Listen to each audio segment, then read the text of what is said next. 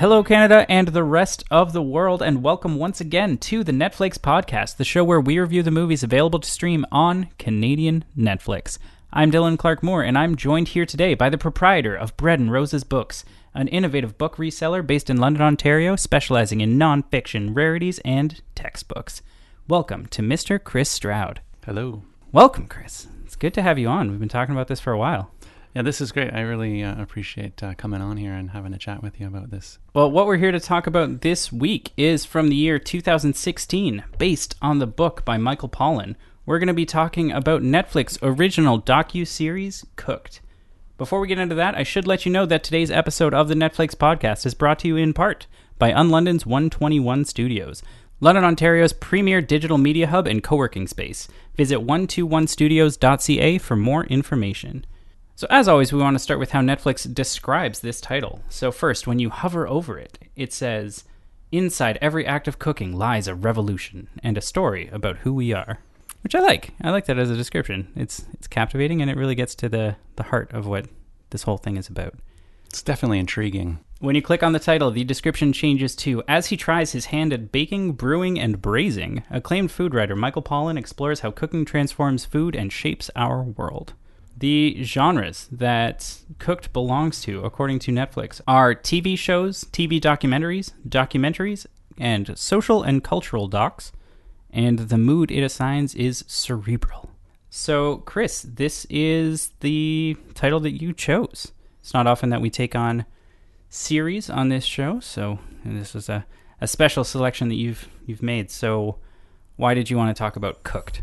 I really enjoy listening to Michael Pollan speak. He's definitely a good speaker and a good writer. I've seen some of his books previous to Cooked, although I haven't read Cooked itself. So he, sort of has always sparked an interest in me to hear more of what he's got to say. The topic itself being on food and culture and civilization as he sort of brings it about, is also a topic that I've been interested in the last few years. So this is one that I was happy to get involved with. So now that you've watched it, how do you feel about this as a documentary series? Like, do you think that it accomplished what it set out to do? I think it's really interesting. I think it's ambitious for Pollan to take on because he really does try and touch on everything. And so it ranges from, the cheese nun to climate change and bread. So it's really broad, it's really ambitious, and it's very good.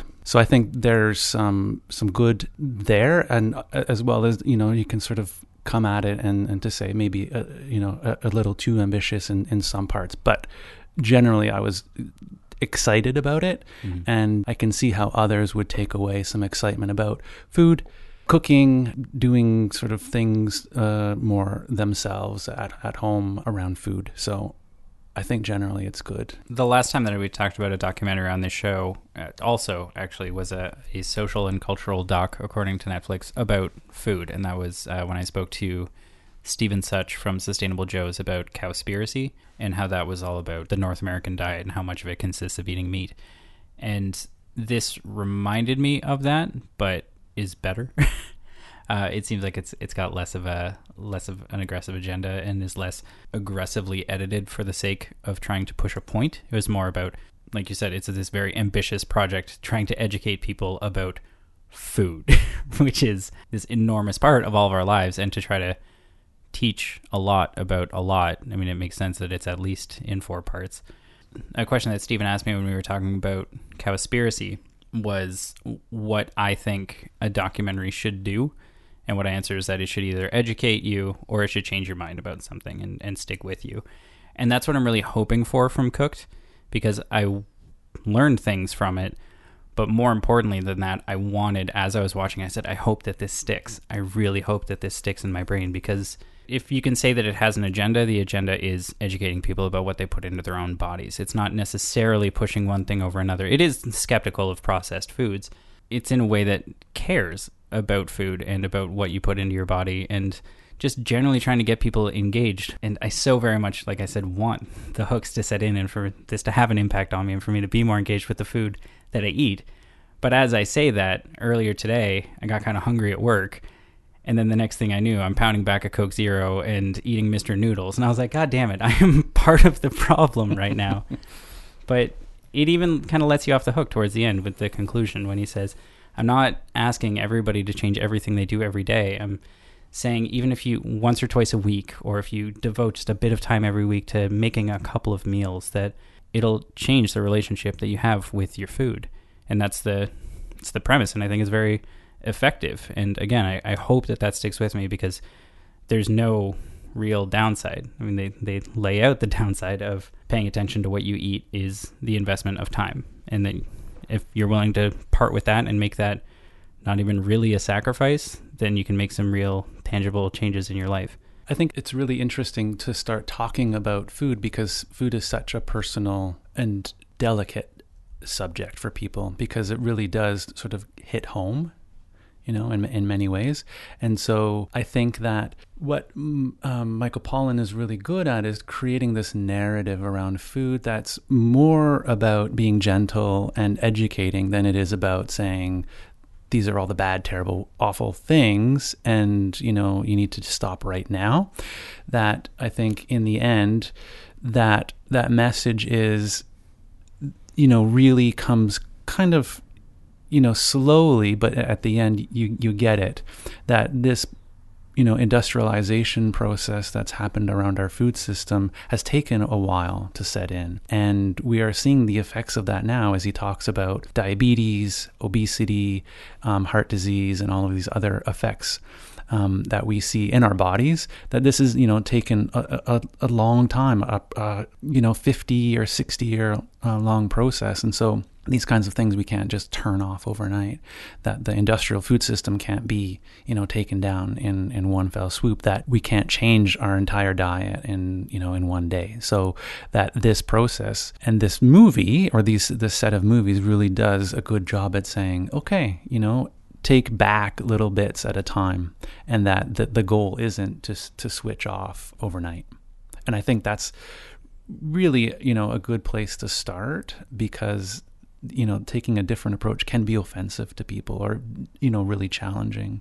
And you don't want that to sort of frighten people away right away, that you want to engage in that conversation. And I think this movie is a good sort of starting point around the conversation. Lots of education, history, culture, and, just a variety of angles. By the end, he's not advocating that people kind of shelter themselves away, build their own farms, be entirely sustainable to themselves, and things like that. Like, it's respectful to the systems that have created some problems, in that it explains kind of the history. Like, it over the course of the 4 episodes, it starts off and says, well, really, if we look at it, it started with kind of wartime, and with the idea that we had these technologies that were created, or these processes that were created for the sake of having food be available to people in war zones. And then when we had this, we thought, well, there are practical uses for this at home. And then, as we move along, it's these small steps that keep getting taken. And it follows that story all the way along. And it provides these insights that aren't about how big and evil corporations are. It explains how we got to where we are. And the one part that was probably the most interesting for me in terms of, again, understanding how we got to where we are, I think it was when they were talking about bread, and how when they developed white flour and started making bread out of white flour, that it was found that there were some serious problems with that.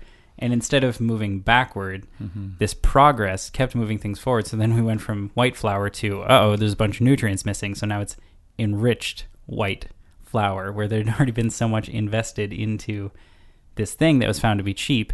Nobody wanted to move backwards, so they made the thing that branched off seem better from a marketing and nutrition standpoint, when going back further would have likely led to the avoidance of a lot of these problems. Yeah, I think that it was a good balance between traditional ways of food preparation, and the idea of food being a communal sort of act. I mean, I kind of mapped out when I was going through each of the episodes how food was part of a community, and how there was the neighborhood or the community oven, and the baker would bake all the bread, and how around the fire, that's not an individual act, but there's a group of people, a family or a community coming together around a fire. So he's connecting all of these very sort of, community and almost spiritual, sacred, ethereal sort of parts of food, and then twinning that with the science behind it. And you don't need to have the science to actually do the fermentation process. You don't have to know which microbes, and they were doing this kind of fermentation process even before they understood what was actually going on. So I think there was a good balance of going back and forth to these both of these ends of the spectrum. Trial and error figured it out long before science could explain it.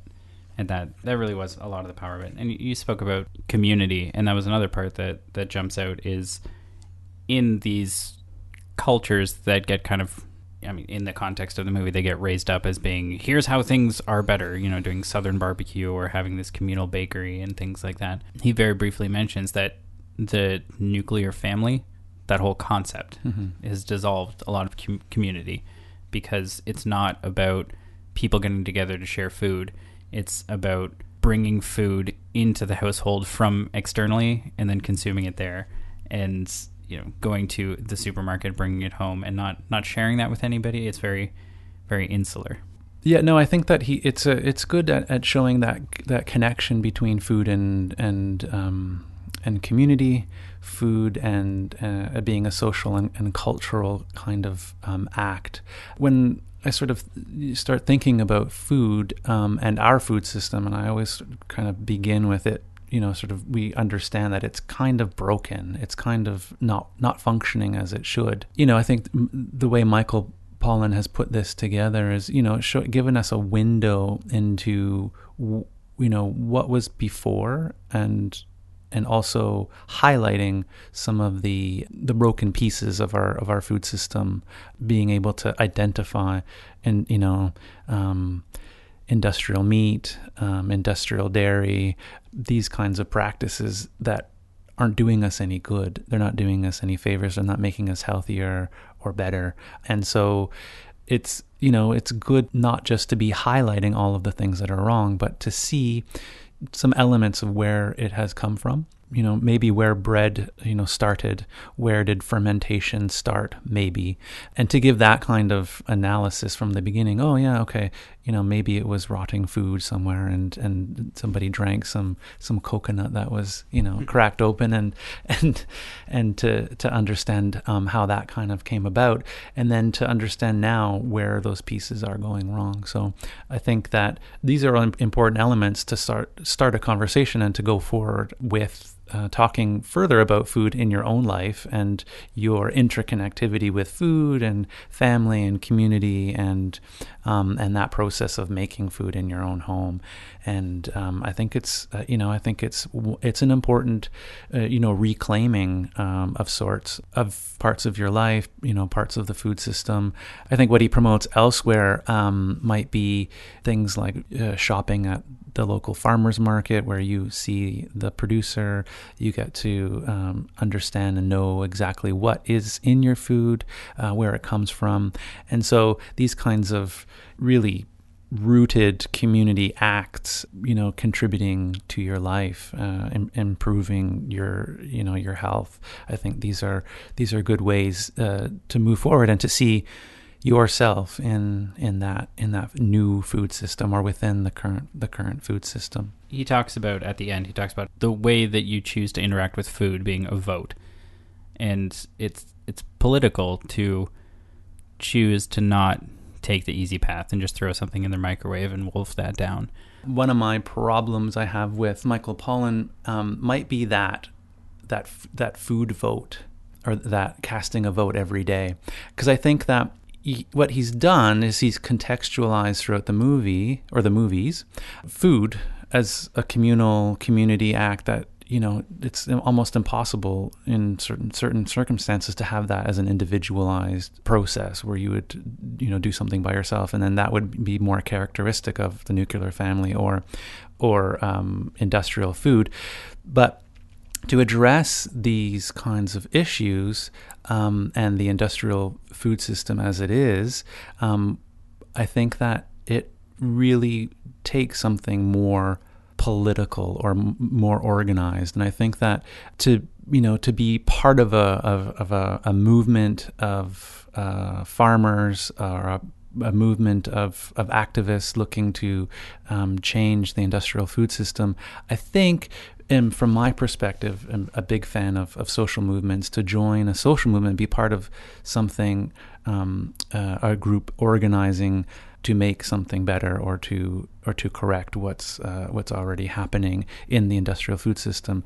So I think that the food vote, or the casting the one vote every time you eat, I think is good, but could be better. Right. I think it's weak in that we miss the part about strength in numbers and how we can work together as a community to address our needs and our concerns and how we would like to move forward. Yeah, I was thinking about this recently because I found myself in a situation where I wanted a quick meal, and apparently this is just going to be me disclosing how terribly I eat. But I stopped at a Burger King, and I thought, you know what, these guys have a veggie burger, and I try to not eat meat in my day-to-day. And as I was spending the money there, I was thinking, yeah, and this is me letting them know, hey, Burger King, vegetarians count, like, we matter. And then I realized, as I was eating the thing, I was like, they don't care. Like, there would have to be this tremendous upswell of everybody eating this thing. Because what I've actually done is I've given my money to a company that participates in systems that I don't want to endorse, and it's not a one-to-one correlation. Like, they're not going to think, oh, one kid bought a veggie burger, so let's make more veggie burgers. I've given money to this industry that is perpetuating a lot of problems, and they're going to spend that money however they want, or they're going to spend that money coming up with some new burger with so much extra bacon on it to appeal to people. So unless I'm mistaken, like, that's kind of the same idea, that sure, you can vote with your dollar, or you can vote by not spending your dollar, but those small acts may not be as disruptive to the overall system as one might like to think. Yeah, I mean, there was sort of huge protests and movements of agricultural workers in California who decided one day that they weren't going to buy anything that one day. So there was this huge movement. There was a protest in the streets of, I don't know how many hundreds of thousands of people, to bring awareness to the issue of the importance of agricultural workers who in the States in California are mostly Mexican or Mexican descendants, and not treated well, paid well, without any recourse to any kinds of concerns they have in their labor conditions. So I think that is a good way. The movement for $15 an hour minimum living wage, these are sort of good movements to be a part of, to change the industrial food system, where food service, which is brought up in this movie, and I think could have been talked about in relation to sort of gender and or class issues, and how who works in the food industry, who is less likely or more likely to be buying the food, and who and more less likely can afford the actual food in general. So I think that idea of mobilizing people together on issues, I think, is really good in terms of making change, and maybe something that was overlooked in this movie, or set of episodes, I should say. Okay, so this series is broken down into 4 episodes. Each one is labeled as if they're speaking of one of the 4 natural elements. I felt like this was kind of a tenuous theme. It seemed like the idea was sound until you actually get into it, because fire is actually about meat, water is actually about plants, air was about bread, and then earth is about fermentation. But that doesn't look quite as good on a poster, so I can kind of understand why they did it. But it did try to kind of ground this food with this kind of mystical, ethereal idea. So let's start with fire. It was very interesting. I didn't know much about Australian Aborigine culture or cultures. So it was really interesting to see those folks on the land and how they felt connected to the land and how they sort of operated on the land in terms of, hunting and eating and just sort of generally being and around the fire, and how central that was to their culture. It was neat to see talking about reclaiming some of that by, hearing a bit about their history on the land, how they were taken off, and then how they've been recently going back, and how that, has actually affected their health and well-being. So I thought that was interesting for me.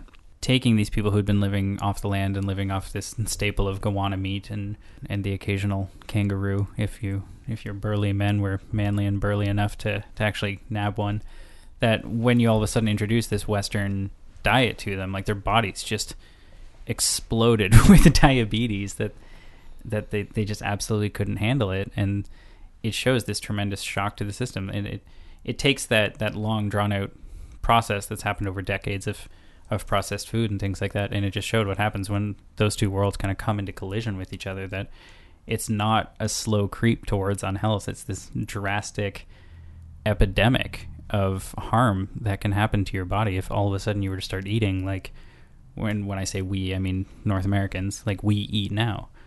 It also bothered me, not for Cooked's sake, but for Cowspiracy's sake, that Michael Pollan in this series talks about how if everybody were to adopt a vegetarian diet, that would be disruptive as well. And he says, like, ecologically speaking, there needs to be a balance of plants and animals, and that's probably the most sustainable thing that we have going for us, which was annoying to me because in Cowspiracy, Michael Pollan is edited to kind of very heavily imply that a plant-based diet is the only way that the world is going to survive. So that just kind of was a point against Cowspiracy for me when Michael Pollan, in his own words, specifically goes against that and says, no, I believe that a balance is what we actually need.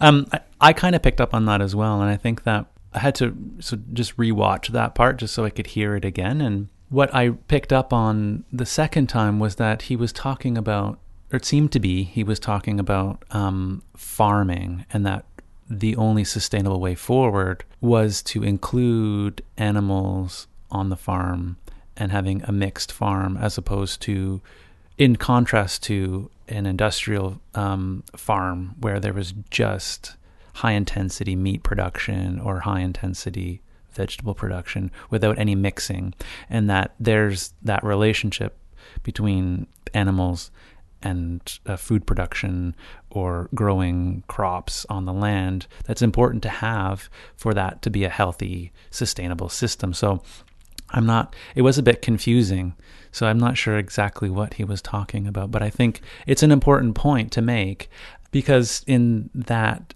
episode, it's kind of advocating somewhat implicitly that meat eating is got to be okay in some way, because he talked about it for a whole hour or 50 minutes. So, and he sort of talked about the industrial meat production being sort of the bad thing, but then reclaiming some of that back by talking about good quality meat and buying less of that versus sort of adopting or taking on the industrial food system and their meat being, widely consumed. And I felt confused in that as well, because what was the end message? It's kind of up in the air. A couple of the other broad ideas that weren't specifically related to meat, but that got brought up, were, one is the modern relationship with food. And he pointed out, and it's one of those things that when somebody says it to you, you're like, oh yeah, of course. But talking about how fetishized food is, in that we have all these cooking shows where you'll sit down and you'll watch somebody cook for 30 minutes, for an hour. You'll watch people compete and do all these amazing things, and you'll watch it actively. This isn't just something you do passively, and you're not following along on your kitchen counter. Like that's what the Food Network originally was. It was supposed to be like, cook along with me, and I'll wait while you finish chopping your vegetables. And now it's all very stylish and all about who can make what out of gummy bears and things like that. So it really does point out this disconnect, that we're willing to accept good food as entertainment, but we're not willing to invest that same time in the creation of food, even for feeding our own bodies. And he points out, again, in this kind of obviously realization thing, that we're not feeding ourselves, we're letting corporations feed us. And when we were feeding ourselves, historically, we were feeding ourselves to provide ourselves with nutrition and sustenance. When corporations are feeding us, they're feeding us whatever it takes for us to give us their money. And that's that very clear distinction that at the end of the day, sure, it's in a corporation's best interest to keep you alive. Like, you can't feed a dead person, and there has to be, their main goal is going to be to have a sustainable customer base, but it's never going to be about keeping you healthy. Plus, it also ends with that weird song with James Taylor singing about his pig, which kind of threw me off there. I felt sometimes like this series really wanted to make that connection between spirituality and food, so much so that I was resisting it. Like, I was just like, this is okay. Like, let's tone it down a little bit, Michael. Like, you're turning me off your message a little bit here. Like, was it the James Taylor that made it more spiritual? That was part of it. That was a touch hokey there, but no offense to your dead pig, James Taylor, if you're listening. But it was really personal for Michael Pollan to make this, like this series, because I mean, he included so many anecdotal stories. I mean, we saw both of his sons, we saw his kitchen, we saw James Taylor, which he has a connection through a pig or pigs. So it's this really personal journey for him, and so I think it is kind of sort of verging on some kind of spiritual sacredness, this connection with the earth, food, cooking. Because from what I remember reading about Michael Pollan is that he didn't start out in food, that he started out as a journalist or a writer of some sort, and then happened into food through gardening and starting his own garden. So this, it almost seems like a really personalized story. And I think it sort of is good in that way. And so, where does James Taylor fit in the whole grand scheme of the industrial food system or gardening? Well, he sort of fits alongside the cheese nun and the Moroccan baker. These kinds of personal stories of food, and I think it's light and it's a little entertaining to see James Taylor at the end singing about, is it Mona? Is that what it Mona, is? Mona. Mona the pig. All right. Was there anything else with fire that you wanted to touch on? We saw the extensive use of land that the Marti people of Western Australia. I think they needed a huge amount of land. They were burning a large amount, and not everywhere is that possible. And so if we were to sort of all try and adopt that kind of way of being, that would be difficult, And so, these kinds of romanticizing a little bit of traditional culture is, for me is a little bit challenging, because not everybody has that access to land. In fact, most people in the world have less access to land and will survive on less than a hectare or a hectare. That amount of land is, they're not burning that down and then using it widely. So I think that was one of the challenges for me, was to see that as, one way to look at how we can sort of go back and reclaim or to move forward. It would be a challenge for all of us to have that much land that we can burn and to, sort of look for food. Yeah. And that was interesting that sometimes the ideas that he seemed like he wanted to talk about, it wasn't possible to draw a practical application from. It was more about trying to get in touch with the ideas and the philosophies without, you just you can't do that. If I were to set fire to my backyard, that would probably cause a lot of problems. I mean, although it was a window into, one culture, it was, super interesting. And, I think the movie benefited from that. Also, early on with meat, I liked that in each of the episodes, they talk sometimes a lot about kind of scientifically what's happening and where this nutrition is actually coming from. like with meat, the idea of cooking meat or cooking things in general comes with the benefit of having it be softer, which makes it easier to chew, which makes it easier to digest.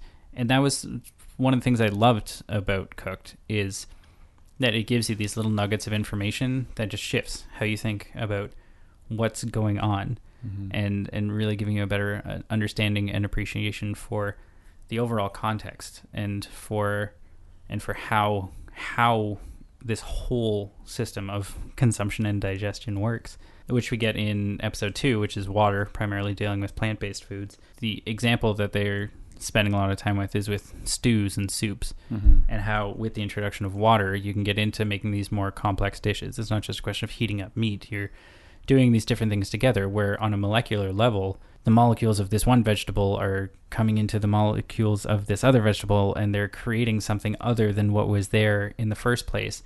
And it takes the magic of cooking and it explains it in a way that makes it, for someone like me, more approachable and less intimidating, because it lets you know, like, there is actually a chemical reaction that's happening here, and being able to appreciate it on both the spiritual and the practical level. Yeah, I love that he was outlining sort of human evolution and the role that food had played all along the way, and how fire unleashed our ability to, grow our brain, and that evolved and allowed us to become Homo erectus, or vice versa, Homo erectus, that sort of interconnectivity between us eating meat and allowing us to, evolve. So I think that was super interesting. And really, that sort of theme carried through each of the episodes of, what evolutionary breakthrough occurred with, being able to cook in pots. What does that mean in our, human evolution? There's, more complex societies, more organized. We'd have to be able to make pottery and have all of these different mixes of herbs and vegetables and meat all together. And then moving forward into bread, and what would that mean? You'd have to have farmers.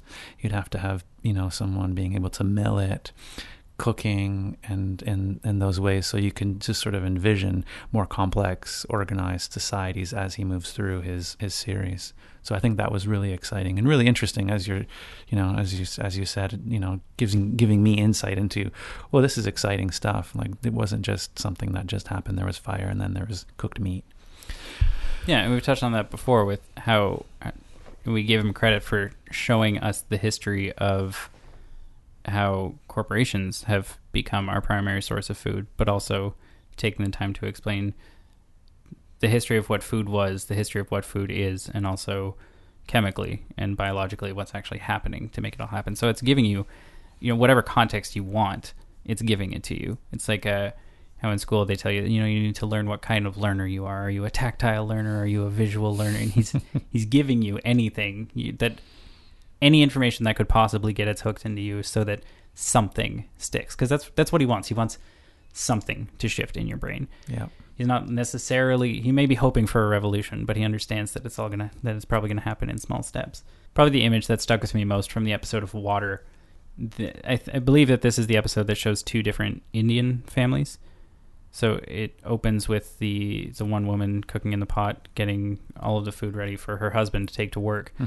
Showing that in Indian culture, there have been ways that have been created to keep people eating actual food, even during a busy lifestyle. And you see this great box, these stacking of the different metal things on top of each other. And it seems amazing. And there's this industry based on people having fresh food at their workplace during their breaks. And that's amazing. And then later in the episode, you see the family, the mother and father, and I think it's a son and daughter, who talk openly and seemingly without concern about how 3 or 4 times a week they order in KFC. Right. And that's how they eat. And even looking at them, even though the woman who's cooking the food for her husband and her husband, they're kind of like a soft people. Like they're not like physically, fit in the typical North American way that we look at it. Even looking at them, those people versus the KFC family, one of them looks healthy and the other one doesn't. And it's not just about, the shapes of their bodies. There's something about that family who primarily lives off of a diet of fast food that just, they don't seem okay. And these are people living in the same country, and it does this great job of putting them side by side without ever saying that they're putting them side by side. And then just watching how normalized it is for these people to do that, to just ring up the phone, and that's their tradition, is doing the phone call to get the KFC to them. And the mother, I think, is the one who talks about how, the kids, if I make a home-cooked meal, they won't eat it. So it's this self-perpetuating problem where you've got this corporation that is primarily concerned with making a good taste happen in your mouth. They're not worried about what happens once it gets past your mouth. And how addictive that can be, that you can have an entire family unit within probably one generation completely succumb to it and start ruining their bodies and ruining their health for the sake of this salty, crispy chicken skin in their mouth.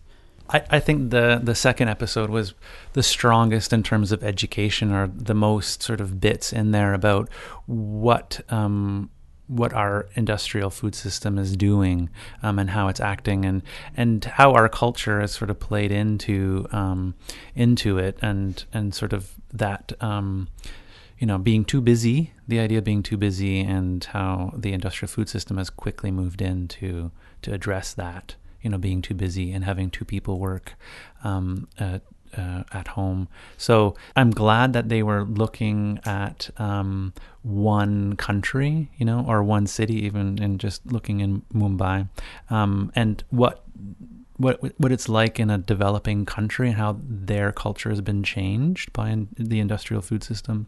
And so it was good, because we saw like a window into like 3 or 4 families. We saw the first family who, we were introduced to right away, with the woman who was cooking for the lunch. What was it? It was like a curry roti, which looked delicious.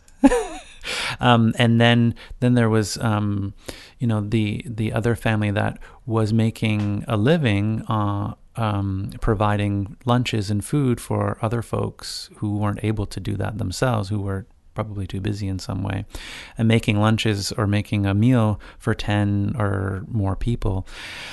And then we were introduced to that family who, ate out, like you said, 3 or 4 nights a week, or ordered in 3 or 4 nights a week. And then at the end, which was fantastic, was that community kitchen that was put together so that everybody could eat.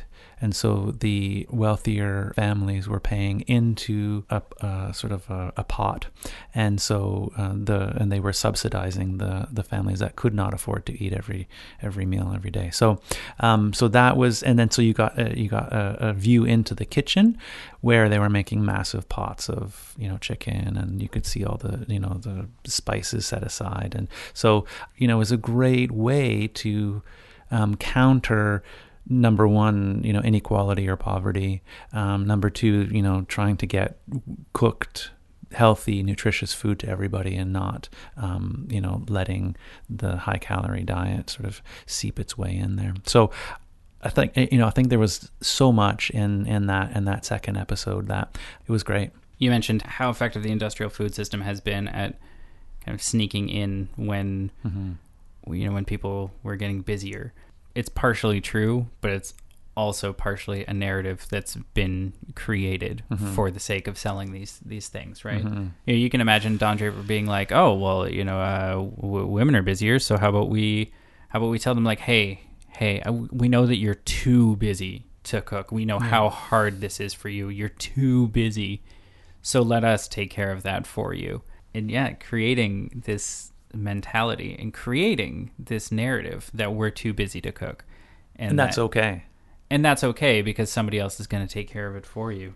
And that's probably the most sinister, like overtly sinister thing that we see the industrial food system do in this movie or in this series. But on the other hand, there is one of my favorite moments from the whole series happens in Water, where the one gentleman who just kind of sneaks in and says clever things. I don't remember his name. I'll include it in the episode's show notes. I'll look it up and make sure that people, I'm giving credit where it's due. But where he says, if you want apple pie, that's fine. You can have apple pie. You can have all the cookies. You can have all the ice cream that you want. But tell you what, you have to make it yourself. And putting that challenge out there that if you're willing to put the time and effort into putting something that seems unhealthy into your body, you're going to appreciate it more, and you're going to do it with high quality ingredients, and you're going to work for it. And I loved that idea as a challenge because it's so easy, and this is, again, me speaking to my own personal failures in terms of taking care of my own body, to just, you're sitting there at work and you get kind of a rumbly tummy, so you're not even actually hungry, honestly bored, if I'm being totally honest. And it's so easy to just, pop over to a variety store, drop $2 on a bag of chips or something like that. Just eat something that you don't need to be eating, that if you really wanted it, then you would take the time to make it yourself and to appreciate what's going into it. So I loved that. I loved that challenge so much, and that's been something that's been kind of pecking away at the back of my mind because I'm a snacker. I snack a lot, so I want to have that in the back of my mind, and I want that to be haunting me. I think it's a good challenge. I really do. I think his name is Harry Balzer because he's like the food industry marketer expert or a research expert or something.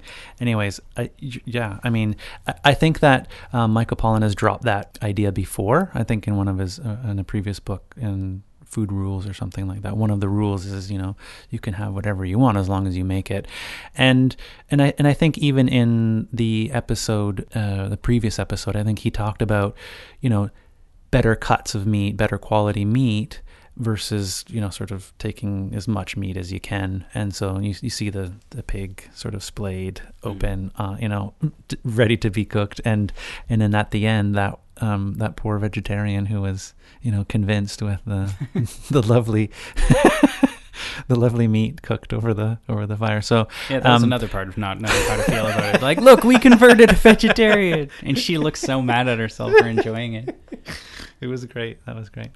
A more recent food phenomenon is the very fast, sped up time lapse cooking, not even cooking, but dessert prep videos that are showing up on do you see these on your Facebook feed? Yes. Or where it's just bam, bam, bam, bam, bam, bam, bam, bam, throwing all this stuff together, and doesn't this look delicious and really unhealthy?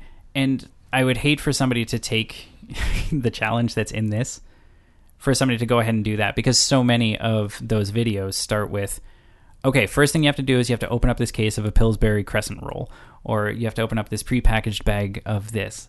Like, it's all designed to look as easy as possible and to feel the bare minimum amount of satisfaction about creating something without actually putting the ingredients together yourself. Even when we're cooking now, a lot of the time we're cooking with ingredients that aren't really ingredients. They're ingredients that are pieced together from 18 different ingredients themselves, or 2 different ingredients and 16 chemical compounds, or whatever the case may be.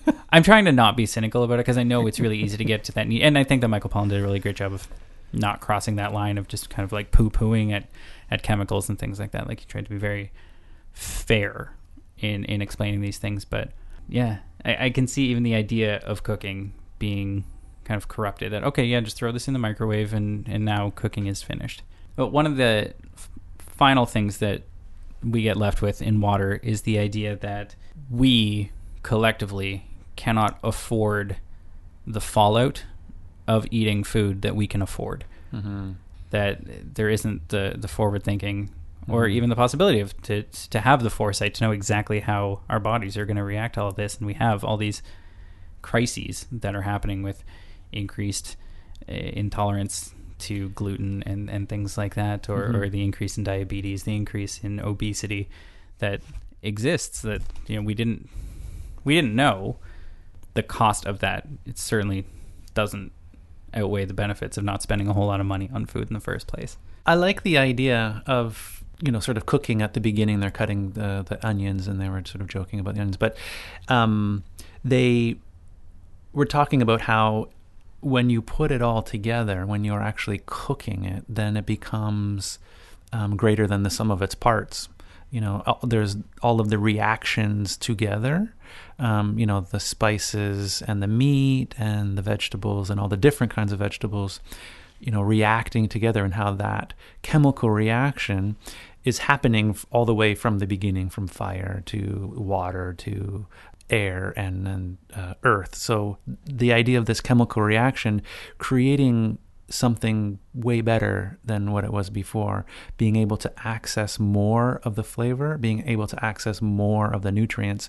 I think that, that sort of idea of the pot with the bubbling water and all of the vegetables going in there, and then they had a little, like a crock pot that they put into the oven with that piece of meat, whatever it was. I could almost smell it, like it just, the way, they had done it, it was great. And so that idea for me really sticks, and how important that is. It's, you think one pot cooking or whatever, it's such a, a new sort of trend, but that the value of that and what it really means and how it sort of breaks down, it's sort of an exciting sort of element of that process of really getting into it and putting things together and creating something new and better. I think that's pretty wonderful. Mm-hmm. So the next episode was air, which primarily dealt with the phenomenon of bread. The episode starts off with a fairly poignant visual representation that this whole thing is about air, and the poor woman who's kneading the dough is working so hard and she's getting winded, and that was an immediate kind of connection between the air in the bread and the bubbles in the bread and the air that we're breathing. The fact that there's this exertion of oxygen and of gases in our own bodies. I just thought that was a really nice immediate connection between the topic and the people who were in it.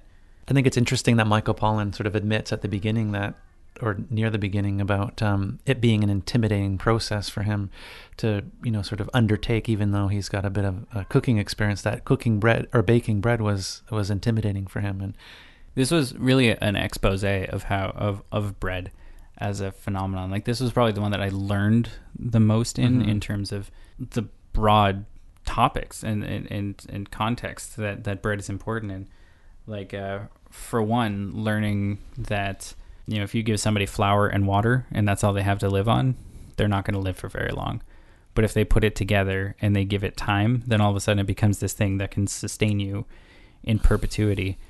And planting that seed early on in your brain, like, what? Like, how? No, that doesn't, it defies explanation. And that's where you can really understand the mysticism about food that they talk about, because this whole bread thing, it's what's happening is largely invisible.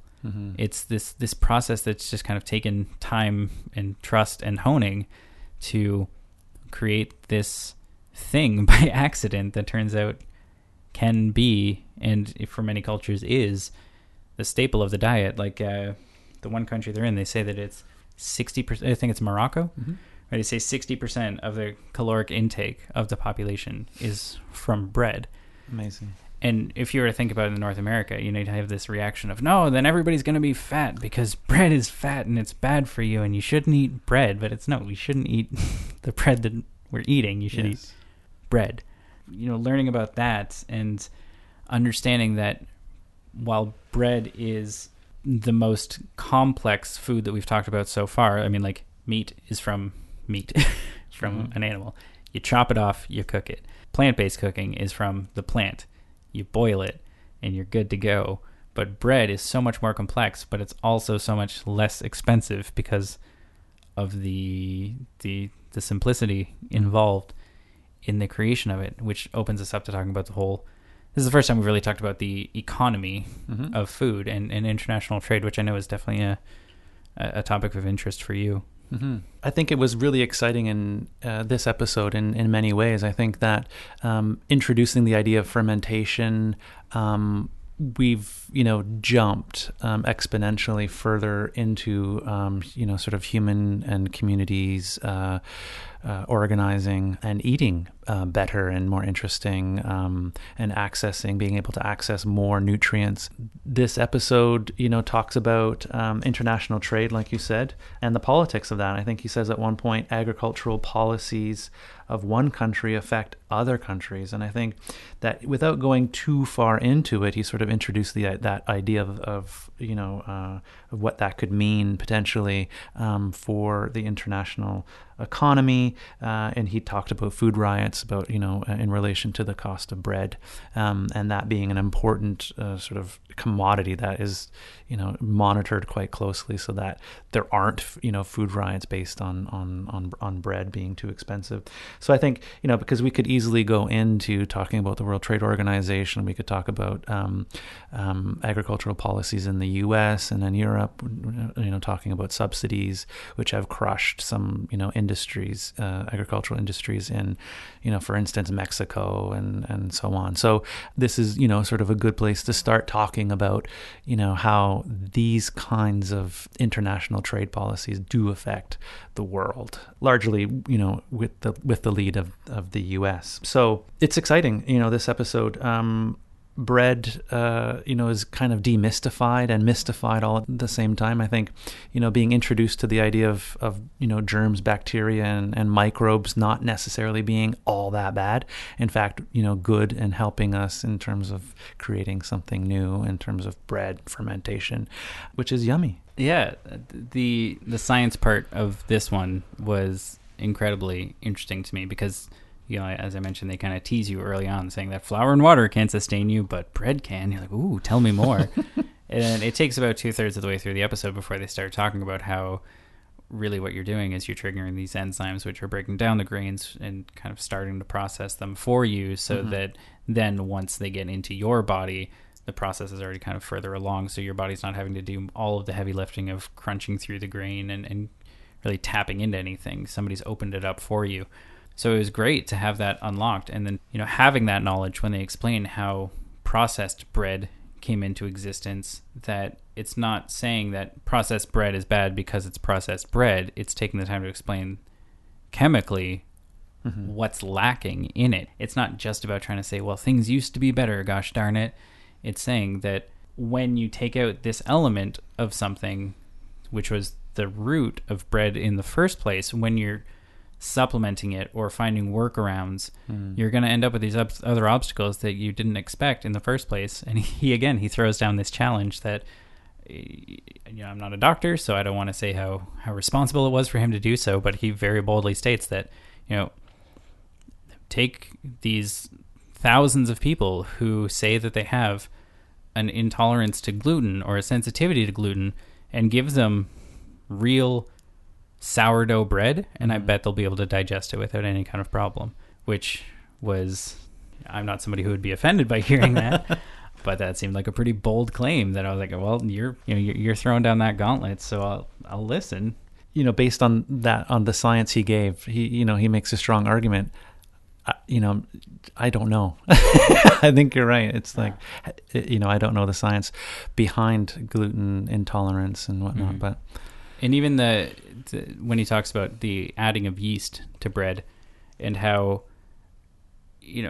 it's missing a step where bread will naturally rise because of, as the one gentleman who used to work for Microsoft and is now working in the food industry. He says basically those pockets are just like bacterial farts, which I loved. It put it so plainly. Like he's trying to sell you on bread and talking about bacteria farting in your food, which is great. But how, because we know what bread looks like, somebody found that, well, if we add yeast to it, then the bread will rise faster and it'll look puffier, and therefore it's bread sooner.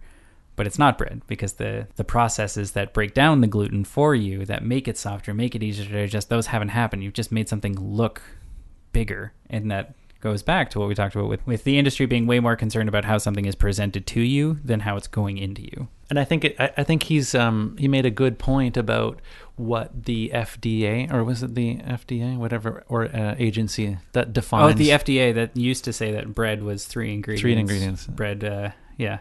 And then water, now it's flour, and salt, and now they 21 ingredients, 18 or something like that. Yeah.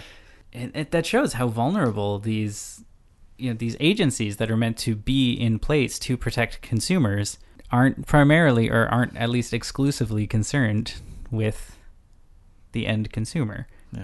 There are interests at stake. It's hard to kind of know who to trust and what to trust. It kind of feeds into a cynicism that's hard to know what to do with. I like the idea and the simplicity of bread being 3 ingredients. I think he sort of hones in on that quite nicely when he's cutting the bread or he's eating the bread. And I think it's so simple. It is, and to think about what 21 or 18 ingredients are in the other bread that we're eating.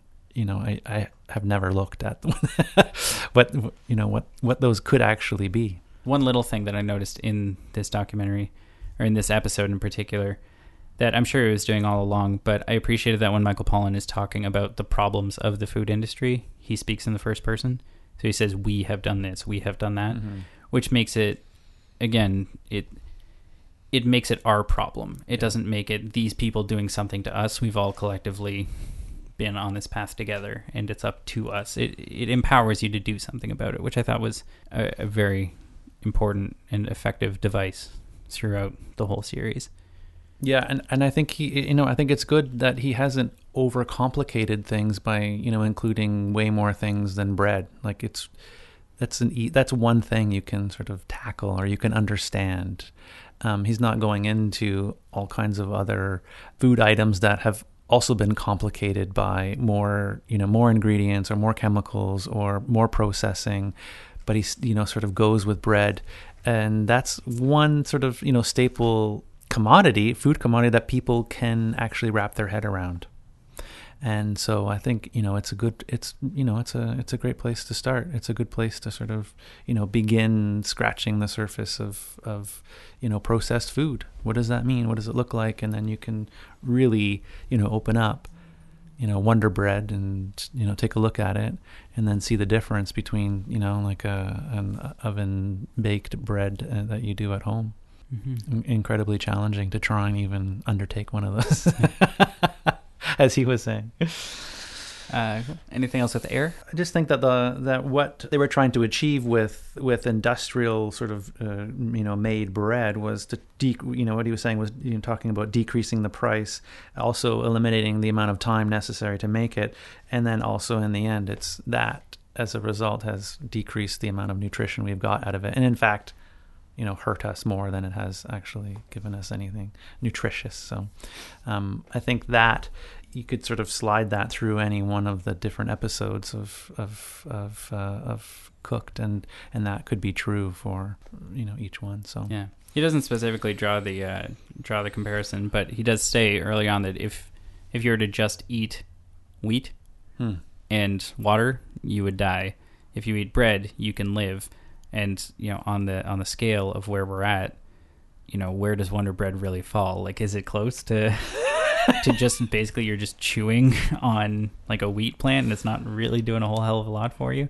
Like, they never explicitly say that it's going to kill you if you keep it up, but it makes you think that this thing that has the potential to be absolutely sustainable, if not handled respectfully, can easily be stripped of everything that actually makes it what it is and has the power that it has. So the last episode is called Earth, and this is one where they primarily deal with fermentation.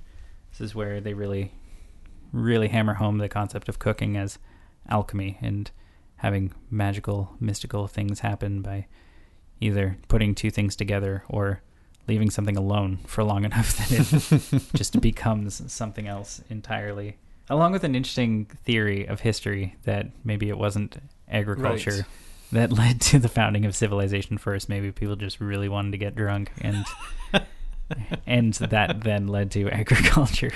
The first opening scene for me was quite shocking to see that fermentation process where the women were chewing the yucca. Yes. That was interesting. I've never seen that before. Was that shocking for you? Yeah, absolutely. I mean, it's sent off all these red flags in my head. I was like, no, get that, spit that out. I'm not eating that. Yeah, absolutely. And I guess for anybody who hasn't seen it, the idea with this image is that there's this plant, this yucca plant, this root that this one culture has found that the best way to trigger this into, or to trigger the fermentation process, to turn this into, what is it, an alcoholic drink they turn it into? Yep. Okay. To kick this off is by chewing on it and then just spitting it out. And it looks repulsive as well. Like, it looks like a child kind of rejecting the food that they're trying for the first time, just kind of like opening their mouths, and this scrambled egg looking goop just kind of tumbles out.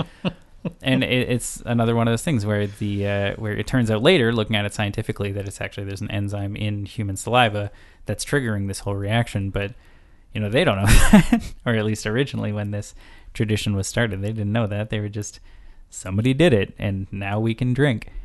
And they say that it doesn't work the same without having human saliva involved in that process. So they explain it afterwards. So it's necessary for the alcohol to have that process. But me not being part of that knowledge base, it was shocking. It was great. It was good to see. Yeah, and something new. And they talk about the germophobia that we have that has led to that feeling of disgust, that they give credit to the concept of discovering of germs and to the eradication of diseases by focusing in on the bacteria that causes a lot of health problems. But he also speaks to we've overcompensated, we've overstepped to the point that we're just sanitizing absolutely everything, and that's potentially halting some, if not important, then at least very special chemical reactions that lead to some pretty amazing experiences when we consume food. The other really great part about that was a community process. That wasn't just one person sort of doing it for their own consumption. It was a communal process, and so I suppose it was gathered sort of communally as well, but it was processed, with communal saliva. And I think that's a great thing, because they're going to process it together, and then eventually I'll drink it together too. It's not going to be sort of for one person, or it will be consumed communally. I think that's wonderful to share all of that together. One thing that I learned from this, which I'm sure that there are people out there who are thinking, "Wow, you're an idiot for not knowing this," but I've always heard the phrase pasteurized before, but until watching this, I didn't actually know what that meant. Which is, when you're talking about pasteurizing milk, that you completely sanitize it.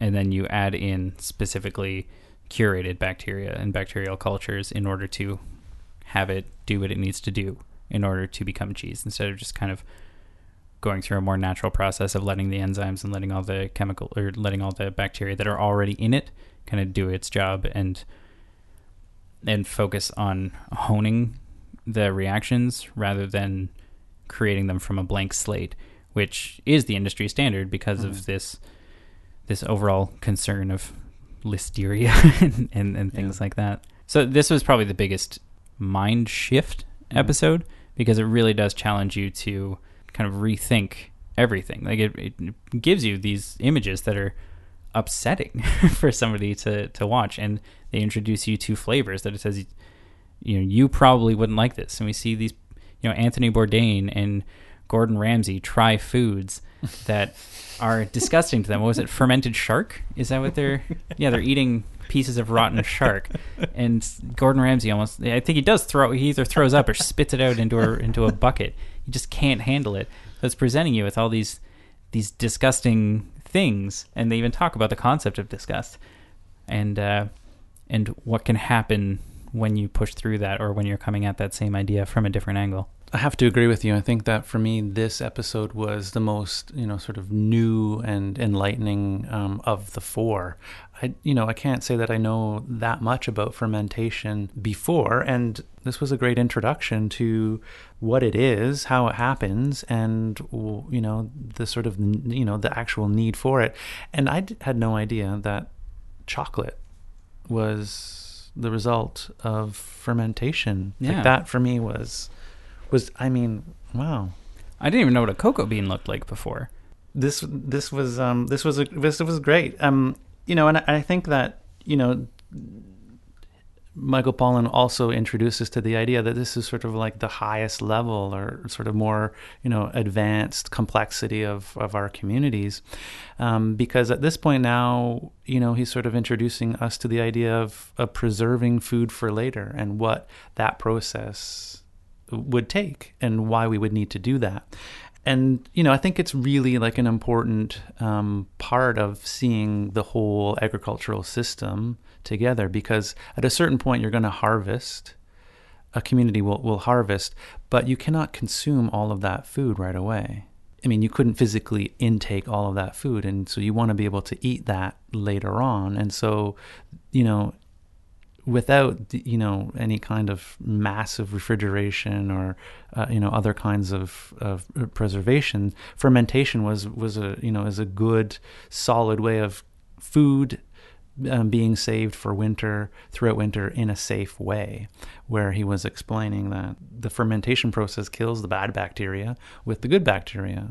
That lactic acid preserves food in that way. And I think for me, that was a huge learning for me, because, I was sort of, under the impression all of the germs and the bacteria are bad. But to see that there's this spectrum of good and bad bacteria, and that fermentation takes advantage of that and allows us to sort of live well into a longer period from our harvest. And I think it's incredible. I think it's an incredible process to be, and so I think that it's almost, it's sort of interesting that he chose a nun to sort of represent this mysterious sort of part of the fermentation, and this part of the food processing, or processing food, that it is a bit mystical, it's a bit spiritual, it's a bit sacred, because we make things like cheese and chocolate as a result. So, and along with this being the most complex kind of food preparation or food preservation that they talk about in this series, there's also this hint of danger that the nun speaks about as well. I mean, at this point, we're talking about allowing food to rot in a tailored way, where, if we're talking about the trial and error of cooking vegetables together, that's one thing where like, okay, this flavor doesn't work out quite right. But when you're talking about the curation of molds and trying to distill positive bacteria from bad bacteria, like this is potentially a life and death thing that it's taken a long time to learn, with a lot of probably bodies left in the wake for the sake of figuring out a way to survive the winter. Where, I mean, I guess, you take that chance if the other alternative is freezing to death of hunger, or, dying of hunger in a cold, long winter. But yeah, I mean, like watching her like pat certain molds off of the cheese and things like that, it was if the first 3 episodes had me thinking, man, I need to get to the kitchen, the 4th episode was, I am never making cheese. I will leave this up to somebody who knows what they're doing. And it was also interesting to see how culturally it is an acquired taste for like kimchi, for instance, with the idea that it's, the fermentation process was designed so that these things could be buried under the ground. And it was just culturally, there's been a taste developed for it because there was this process to keep the food alive. So if I were to just try kimchi right now, it would probably taste absolutely repulsive to me because of the flavors and the triggers of rot and decay going off in my mouth. Sounds gross is what I'm saying. Well, I think that it's this episode's good at contrasting sort of traditional ways of food processing with industrial ways of processing. And there was that woman who, was she a health inspector for FDA or something? I forget what her role was, but she talked about how our industrial food system takes the cheapest inputs and makes cheese with the milk that's of the lowest grade, not even right. So what doesn't pass as being drinkable milk gets downgraded to be for food production milk. So we make cheese from right the lesser grade. Whereas the nun, the cheese nun, Sister Noel, she said they start with the highest quality of milk and they make cheese that way. And I mean, in the end, she was able to sort of test out her process versus the other industrialized process, because she tried both and tested them. And the industrial process, as she tested it, was much more dangerous with higher levels of E. coli than as you said before, than the wooden barrel process. Although that one did kind of show the dangers of trying to mix the old and the new school. That's where the danger of fermentation really came in, because in the one case she talks about how the listeria outbreak that gets referenced that happened in France was apparently because there was somebody added raw milk to pasteurized milk, and that led to all sorts of chemical reactions and this outbreak of listeria. Or with the example that we talked about earlier with the nun makes her cheese in a wooden barrel, and the knee-jerk reaction from the people who were testing to make sure that there weren't further outbreaks said no, this has to be stainless steel, because stainless steel is going to prevent there being extra things added to the milk. But as it turns out, the bacteria in the wood was actually keeping the E. coli at bay, as you mentioned. So it's not even necessarily saying that pasteurized milk turned into cheese in a stainless steel vat would be dangerous. It's that if you try to mix the two concepts together irresponsibly, then there are going to be some unexpected reactions and some unexpected consequences that you have to be vigilant of if you don't want to cause an enormous problem for potentially a lot of people's health, or in the case of the listeria issue, death for dozens of people. This series is good at bringing the cultural stories in, and letting those individual stories speak, as opposed to letting Michael Pollan tell the whole story. So I think that this is another good example of allowing that woman, Sister Noelle, to tell her story about that cheese-making process. And it was, for her, it is spiritual, and she even reconciles the idea of spirituality and science and on screen, which isn't it, it's interesting to hear her take on microbiology and science and her faith. So I think that I enjoyed hearing those personal stories and those and seeing into personal lives of someone who is part of contributing to the food system. She's creating all kinds of, and it's sort of old world old world cheese, with the recipe that's hundreds of years old. I think it was a interesting sort of way into cheese. I don't think that I'm going to try that anytime soon, but I think it was very interesting. One of the most shocking and interesting, and I think Michael Pollan even speaks to how surprising it was for him to learn this, is that on a cellular level, that 9/10 of the cells living inside your body aren't yours. That there's so much bacterial activity happening inside your body at any given time that we're only just beginning to understand what the ramifications, what the consequences, what that means in terms of what we put into our bodies, what's coming out of our bodies, and what is going to be the best way to support the internal chemistry and culture of your body. And it just kind of leaves it there as a dangling idea that, well, we've been alive and making food for tens of thousands of years, but there's, the harder we look, there's still tons that we don't know what we're doing. But hey, cooking from home is not a bad place to start. Yeah, I mean, I think this last episode really highlights the importance of bacteria and enzymes in the environment as well as inside of us, and the importance of that for our well-being. I mean, I think recently there's been lots of talk about the importance of your intestinal bacteria and how that's related to your mental health, and this is sort of like an understudied yet field, and sort of further along that line, we're sort of just starting to discover the all of the different kinds of bacteria and what their functions are in soil. And we sort of are also understudied in what kind of bacteria are there and what they do, and how important that is for soil health, for food production, for the health and of food and animals and insects and whatnot. So I mean, this, sort of is sort of where, science is going, is to understand more about bacteria and its importance to us as a species and the planet and the environment. And I think it's a good way to go. Yeah, it's like you said with the bread. It takes bacteria and it kind of demystifies it, but then turns around and remystifies it in a whole different way. So I think that's going to be a good place to start wrapping things up. So normally this is where I ask my guests to tell me what star rating this got on your Netflix profile. So 1 star means that you hated it, 2 stars means you didn't like it, 3 stars means you liked it, 4 stars is really liked it, and 5 stars means you loved it. And typically I'd ask for an MVP, so kind of like a highlight star. But instead what I want to ask you is which story or which image is sticking with you the most?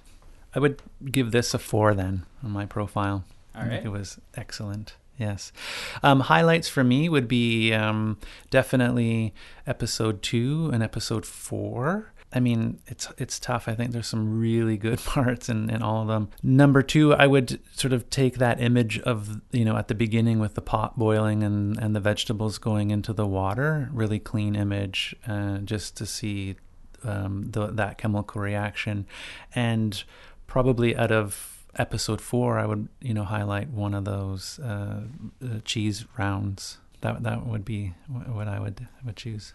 So for myself, I'm also putting this into my profile as 4 stars. I felt like it has the potential to be deeply inspiring, but it also wasn't always as poignant as I think it was trying to be. So I'm nervous that the hooks didn't go in quite as deeply as I'd like. So I'm trying to keep reminding myself that they're in there. As for my standout image, like my highlight is in the end of the episode Air, there was this image of a whole family sitting around a table on the floor or some kind of platform. And the way that they're eating seems so amazing and so in touch with a bunch of the different themes that Cooked was trying to get across. So it was this family sitting around. They had a couple big pieces of bread that the family had made, and they had this giant pot in the middle that had some kind of stew or something going on inside of it. And the way that they consumed this food was everybody was taking their bread, dipping it into this pot, and then eating it. So it had the ideas of community. It had the ideas of, not being terrified of germs all the time. Everybody sharing from the same pot. That seems insane, but it made it so connected and so beautiful. And of course there was bread, there was vegetables. Like the thing that was on the inside had been cooked. I don't know if there was meat in it. That would probably tie the whole damn thing together. But yeah, that really stuck with me, and it made me like if there was going to be any dish that I made from this, I want to make my own bread, yes. And I want to eat with my family in that way, and just I don't know, spread our germs around and double dip the bread everywhere, and just see what happens, and then probably get sick for 3 weeks because our immune systems are so compromised from not doing that. But yeah, that really stuck with me. I found that really inspiring. So. Chris, as I mentioned at the beginning, you are the proprietor of Bread and Roses Books. Do you want to tell us a little bit about that, where people can find you, kind of what you do? Sure. Bread and Roses Books is a new book company in London, Ontario, very local.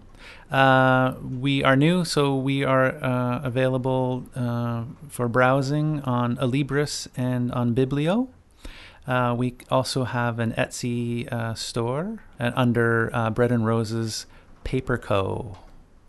And so I hope that you will watch as we populate some of those sites with our offerings.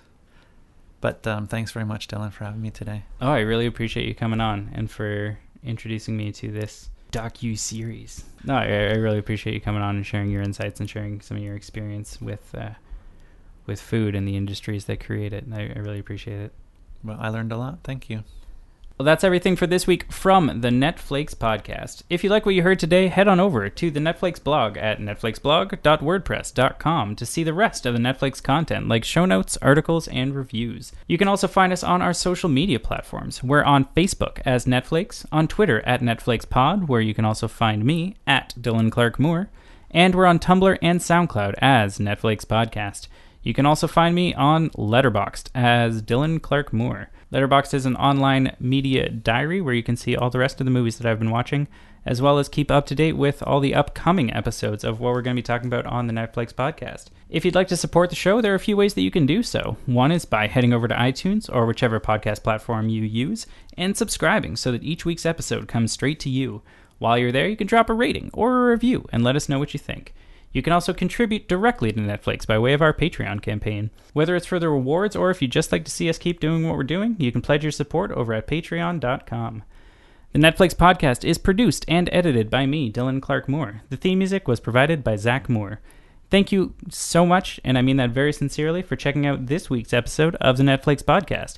And be sure to join me here next week for a whole new conversation about a whole new movie from the Netflix catalog. Because even if you think you've seen it all, you ain't streamed nothing yet.